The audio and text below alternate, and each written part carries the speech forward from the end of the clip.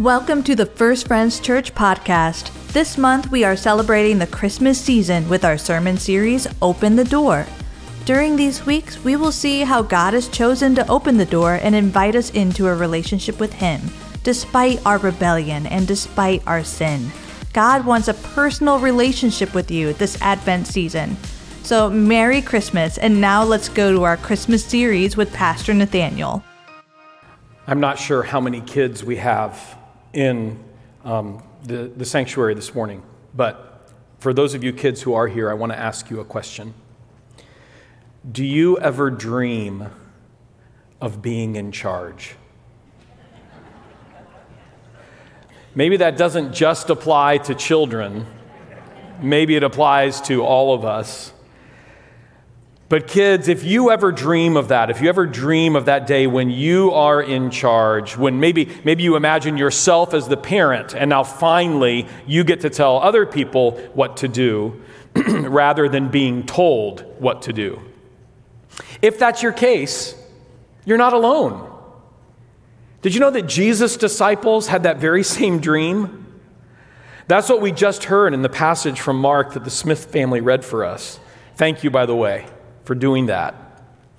James and John, two of Christ's closest disciples, just sort of sidling up to Jesus as they walk along the road, asking him to give them the highest positions of honor in his kingdom.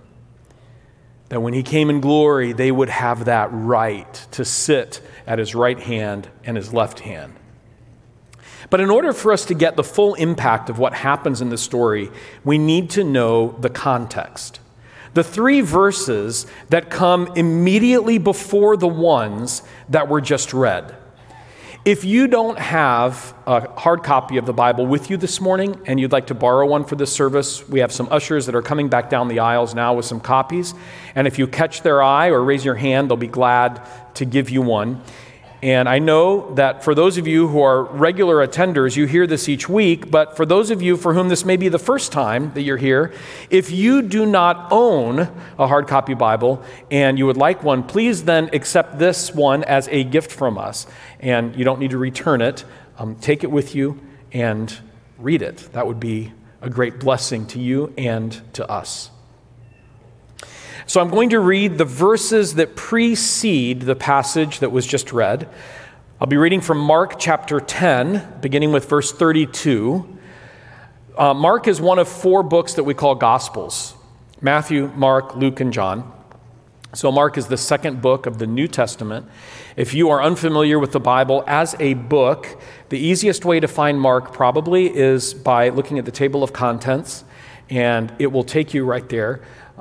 We call these four books Gospels because each one of them gives a little insight into the life of Jesus. So none of these four books contain everything that Jesus said or did, but they're sort of a highlight reel of teachings of Christ, of actions that he took, and of things that he had to say that the Holy Spirit has preserved for us in the form of the written scripture for all these years. So I'll be reading again from Mark chapter 10, beginning with verse 32. They were on their way up to Jerusalem, with Jesus leading the way, and the disciples were astonished, while those who followed were afraid. Again, he took the 12 aside and told them what was going to happen to him. "We're going up to Jerusalem," he said.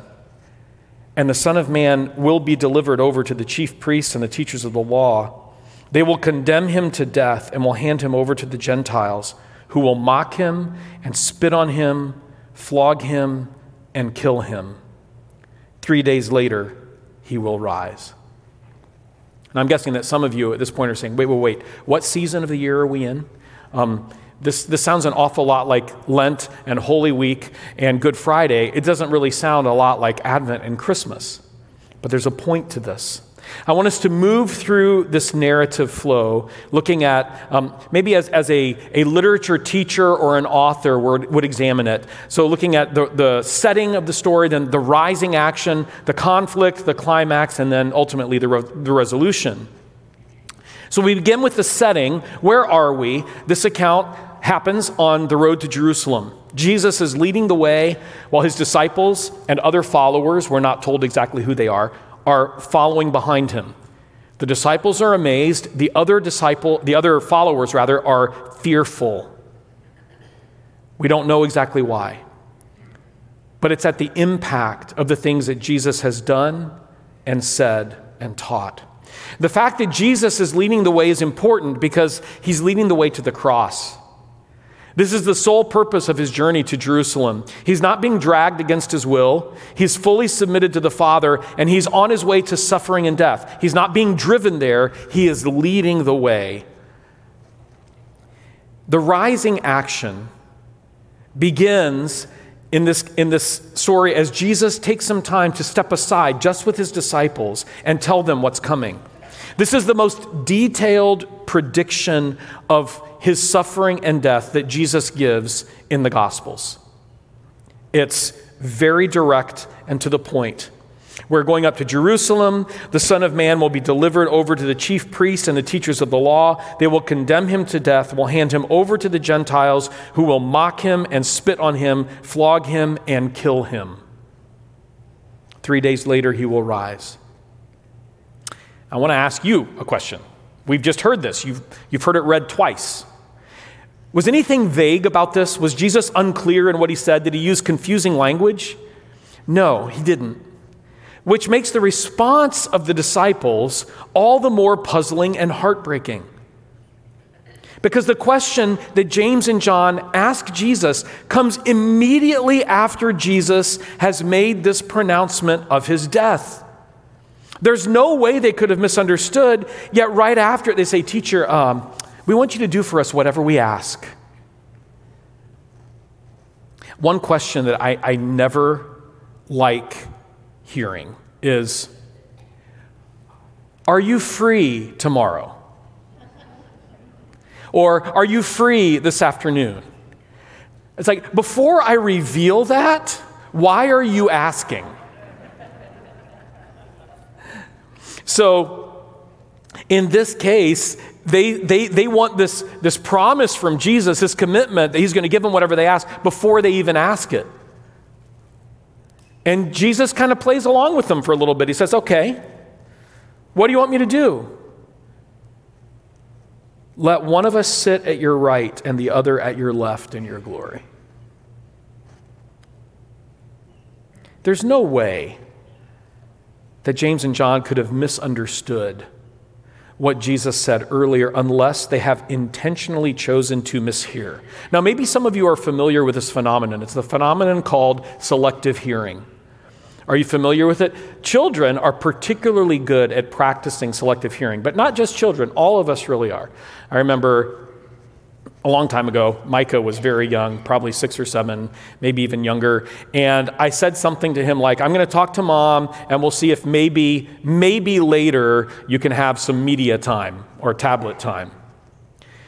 You know what Micah heard? Later, you can have some tablet time. He didn't hear the maybe. He didn't hear, "I'm going to talk to Mom about it." All he heard was, "I'm going to have tablet time later." The disciples have ignored everything that Jesus just said, except perhaps for the last 3 words, "He will rise." Yes, Jesus will rise to power. That's why we're going to Jerusalem, James and John imagine. He's going to finally take his place. He's going to boot the Romans out. The population of Jerusalem is going to flock to him. Men are going to stand up as warriors. They're going to take up their swords. They're going to take up even their hoes and their garden implements, and they're going to flock to this leader. And by his incredible charisma and power, he is going to purify our government. He is going to kick the invaders out, and he's going to reestablish David's kingship here on earth. And we want to be on the right and the left of his throne in that palace in Jerusalem when that time comes.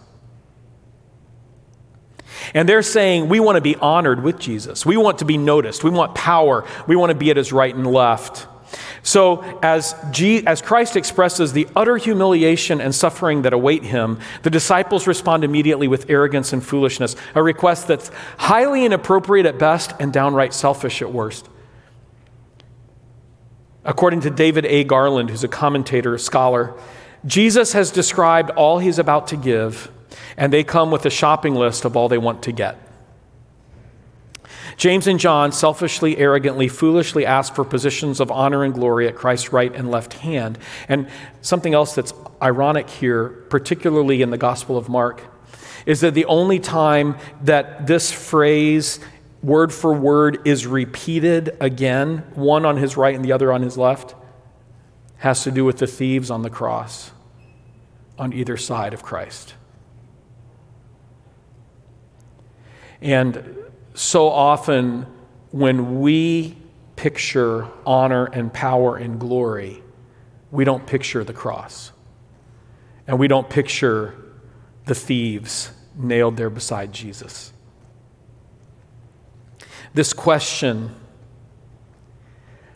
that they would ask is tone deaf. I imagine that a mom or a dad of a family calls their whole family together, children, spouses, grandchildren, whoever it may be, and shares with them that they have terminal cancer. And immediately one of the kids says, can I have the house? This is what James and John essentially have done. Which brings us to the central conflict of this account.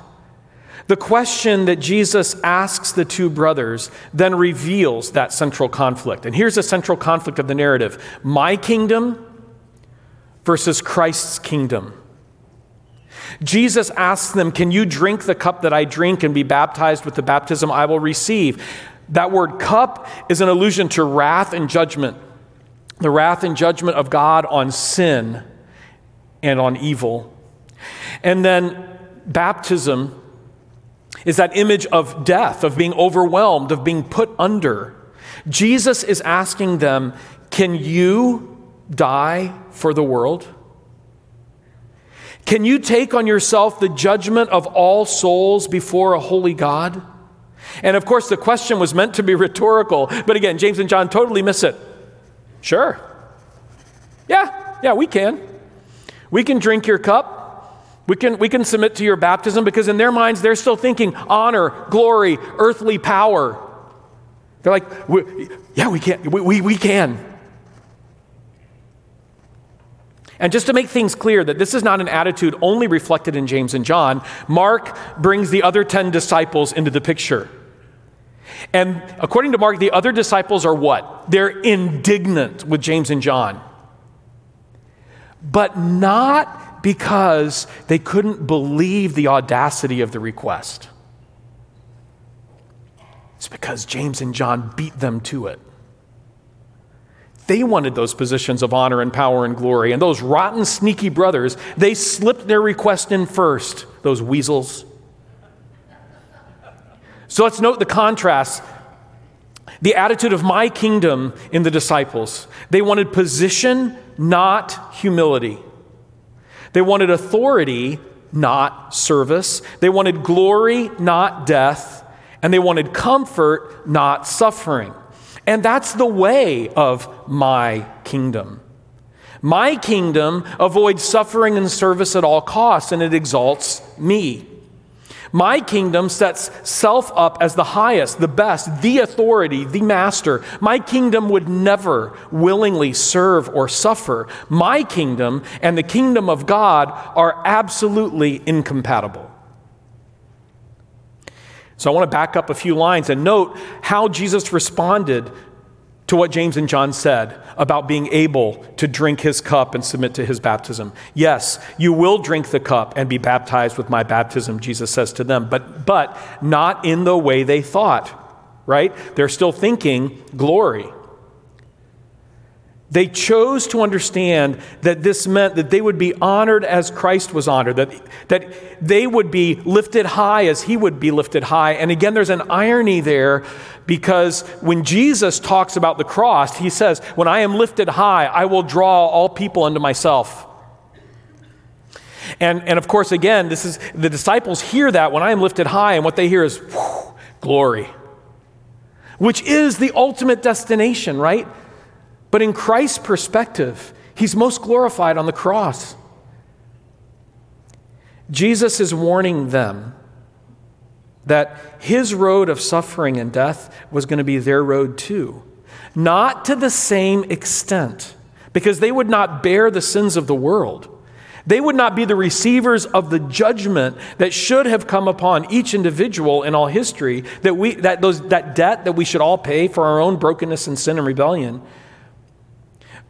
But Jesus is saying, you know what, following me, which you're doing right now, Jesus was leading, they were following. Following me means following me to the cross. Because it's at the cross that self is crucified. That Christ is truly made king of each of our hearts. And that all the bitterness and all the rage and all the evil and wickedness and just brokenness that we carry, all of it goes to the cross with Jesus. He takes it all. And what does he give us in return? New hearts, new lives, utter forgiveness, total freedom. Jesus has set his face toward Jerusalem. He's leading the way, and if the disciples choose to follow Christ, then they've got to choose to go there too. There's no other way and no other option. The exaltation and honor of Christ's kingdom does not come by avoiding the cross, but it only comes through the cross. And at the climax of this story, the climax is actually very close to the end, but at the climax, Jesus teaches true discipleship again, which he's been doing all through the Gospel of Mark. He does it through all of the Gospels. And in speaking and continuing this conversation with his disciples, he lifts up, he reminds them of what the Gentile leaders look like, the government officials. You know how they act. You know the positions of power that they wield, right? And you want to be like that too, right? And James and John, along with the other disciples, they think that the new age that Christ is going to usher in, they think it's going to be just like the old age, but with new people in charge. Same kind of kingdom, but now with them in positions of influence and power. So instead of Roman occupiers, Jesus and his disciples will have the power. And they will then be able to dictate all their desires and all their plans and force others to carry them out. So Jesus kind of sets them up for this. He says, Gentile leaders, Gentile rulers, you know how they act, you know what they do, you know what they demand. And they're like, yeah, I can only imagine them saying, yeah, yeah. And Jesus says, not so with you. Because in the kingdom of heaven, the opposite is true. What the disciples saw as dichotomies and opposites, Jesus reveals as essential means. Because the kingdom of God is truly revolutionary. Truly revolutionary. Not in the sense of a battle where people are killed and overthrown and a new authority ascends until that authority is then revolutionized against and a new authority. None of that. In the kingdom of God, there is position through humility. There is authority through service. There is glory through death, and there is comfort through suffering. And Jesus says to them, do you want to be great? Be small. Do you want to lead? Then humble yourself. Do you want authority? Then serve others. There's a song, little chorus that was taken from this passage. If you want to be great in God's kingdom, learn to be the servant of all. I came to know this song really, really well because my mom would sing it to me all the time. And there were so many times where she would come into the room wherever I was, and she would ask, it was a request, would you be willing to, go out to the pantry and get this, or go to the store, do that, whatever it was. She'd ask me to do something for her. And I would have some kind of typical adolescent response,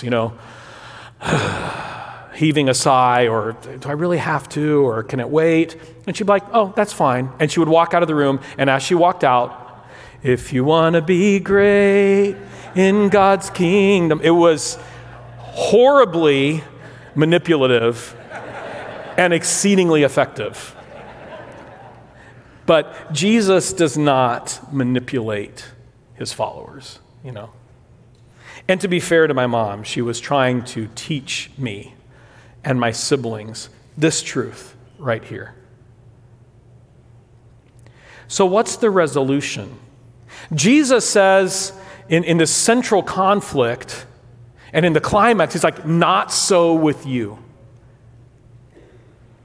But if we're honest with ourselves, we know the brokenness of our own hearts, right? So if someone says to me, oh, if you humble yourself, you'll get to lead. I'm like, oh, okay. Okay, I'll humble myself.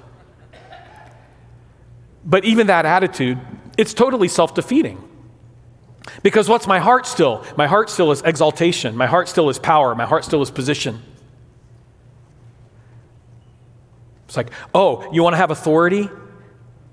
Then you need to serve. Okay, I'll serve. Let me find somebody to serve real quick so I can get authority. So then how do we do this? The very last statement that Jesus makes, that's the key to the whole passage. For even the Son of Man did not come to be served, but to serve, and to give his life as a ransom for many. This passage is bracketed by Jesus leading, right? At the beginning, we see him leading on the way to Jerusalem. And then at the end, he's leading in the way of service. He leads to the cross, and he leads there by serving.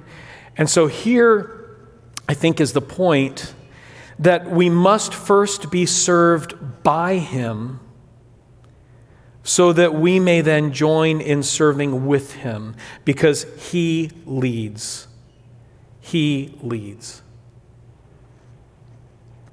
I've mentioned to you before during the time that I worked on that mission ship about the grenade attack and the injuries and all that kind of stuff, but I remember being in the hospital in the Philippines and in a lot of pain, and I really, really needed to go to the bathroom, and I couldn't do it on my own. But I was so resistant to being served, even by the medical staff, even by nurses. I was just like, that's too intimate. It's too private. It's like, no, I don't want that. I can do it myself, but I couldn't. And it was terribly humiliating, but I had to have help. I had to be served in that situation. And our hope lies in this, that it is through the death of self that we receive the life of Christ. It is by us first being served by him that we may then join him in the serving of others. Last week, we heard Jesus knock at the door of our hearts as the seeker of lost souls. And remember that in that particular passage, who was with Jesus? It was the lost. It was the sinners.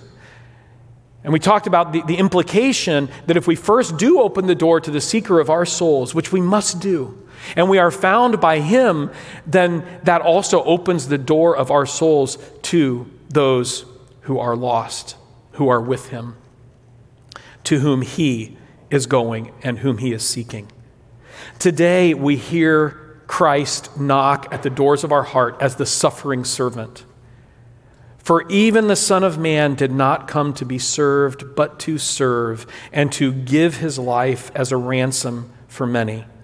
He came to seek and save the lost, and the way he does that is through humility and service. He knocks at the door, offering his life as a ransom for ours. Psalm 49 prophetically speaks about the Messiah, about Jesus.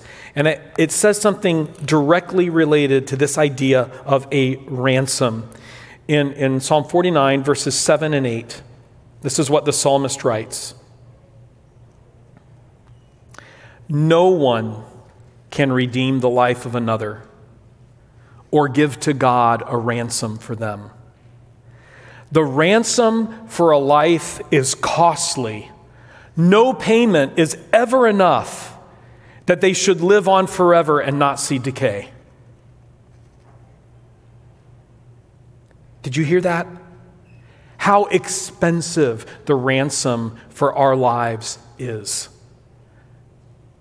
No one can redeem the life of another or give to God a ransom for them. The ransom for a life is costly. No payment is ever enough so that they should live on forever and not see decay. With the exception of Jesus, who came to give his life as a ransom, not only for a life, which is already so costly, as the psalmist says, but for all lives that would come to him. Jesus is the only one who can afford that ransom and the only one who offers that payment in your place. Now, I think a lot of times when we think about the concept of serving or servants, we have a misconception about that role because we think of servants doing what we don't want to do. So therefore, I hire someone or pay someone or force someone to do the stuff that's unpleasant that I don't want to do. But when it comes to Christ and the image we're given of him as the suffering servant of souls, is that he as the servant does what we are unable to do for ourselves. We are unable to ransom our own lives. We're unable to pull ourselves up by our bootstraps. And yet, many of us may be tempted to try to serve others without first being served by Jesus. In other words, we want to skip the humility of confession, repentance, of allowing Jesus to cleanse, heal, forgive, and empower us. We want to skip straight to the serving because that other part's really hard and that other part is humiliating or humbling. But we must open the door to the servant, admitting how desperately we need the servant to do for us what we cannot do for ourselves. And there's another aspect, too, where there may be some who are dealing with such profound shame for things you've done or thought or that have happened to you in the past. That you have believed the lie that the ransom for your life is too high even for Christ to pay. And that you're too far gone. And that the servant of souls, his service to you in paying that ransom would be insufficient. And I just want to affirm what I just said. That's a lie. It's true that no other person can pay that ransom.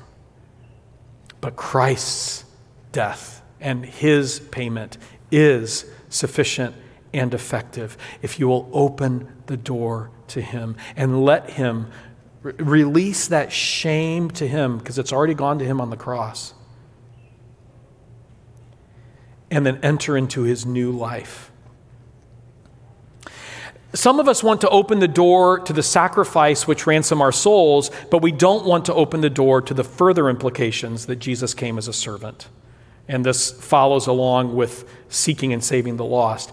Because if we accept his ransom for our lives, then we also must then follow him where he goes, for a life that is ransomed belongs to the one who paid that ransom. The disciples wanted to rise with Jesus, but they did not accept that this rise could come only through the cross, that the cross actually itself was what lifted Christ up. And that honor and glory would come only through the death of self. And so what James and John were guilty of doing, and I want to be clear here, this is something I see oh so clearly in myself, that tendency to co-opt the kingdom of God to build their own brand, their own position, and their own kingdom. Using Jesus to build my kingdom. I want position. I want to be noticed. I want others to look up to me. I want to be asked to speak at big conferences. I want to be a speaker of note. And the temptation is it doesn't have anything to do with building the kingdom of God. It's building my kingdom. We can all be tempted to use ministry, to use God's kingdom to achieve our own selfish elevation. So maybe one way we can assess this in ourselves is just asking, what do my prayer requests look like? Like if I were to list out all of my prayer requests, what do they look like? the things I most commonly pray for? Do we see that they're self-serving, like James and John? And we are told to come to Jesus and ask. So I'm not suggesting that we shouldn't ask, but it's just a way of helping evaluate our hearts with the servant's heart. And are the things for which we're asking, are they things that are building his kingdom or ultimately primarily building ours? And even I think as we imagine political change in our country, maybe we've been too influenced by the world's ideals and the world's method, because the kingdom of God here in the U.S., we'll say it this way, it really doesn't look like a conservative political power. A true revival in our country will not come about through a given political leader or party. And see, this is what James, John, and the other 10 disciples did. To them, Jesus going to Jerusalem was about overthrowing Rome and installing a government of them. And Jesus absolutely repudiates that. The kingdom of God is not about earthly politics or political or military power or revenge on enemies. In the words of commentator, again, David E. Garland, the kingdom of God is populated by cross-bearing Christians. Now, please, I want it gets complicated addressing these things because I am not suggesting that as Christians we should not be engaged in the social issues of our day. I do not suggest that we abandon politics. I do not suggest that we do not try in every way we can to elect officials who will lead our country into righteousness and truth. But what I am saying is we don't want to confuse that with the kingdom of God. We don't want to confuse the United States of America with God's kingdom because they are two different things. Jesus came to this earth in the body of a human baby, humble and helpless. And he came to serve humanity by giving his life as a ransom for ours. And let's open the door of our hearts to him as the servant, accepting his life as a ransom for ours, and then following him in the lifestyle of the cross, which does not seek our own earthly exaltation, but chooses instead to serve others. Come, Lord Jesus. Come, suffering servant. Come to our church. Come to our hearts. And may you find open doors. As we continue to worship the Lord through music, you know this, the altars are open. As the Holy Spirit moves, then you are free to come. If you come to this side, someone will join you and pray with you. If you come to this side, you'll be left free to worship and pray on your own. Let's stand together. Let's continue to worship the suffering servant who knocks at our doors, offering his life as a ransom for ours. Thank you for joining us for this week's message. One way you can connect further with First Friends Church is through our website, firstfriends.org. There you can learn about our equip groups as well as our upcoming events for all ages. On Sundays, we gather at 9 and 10:30 a.m., and we'd love to see you there. Have a great week.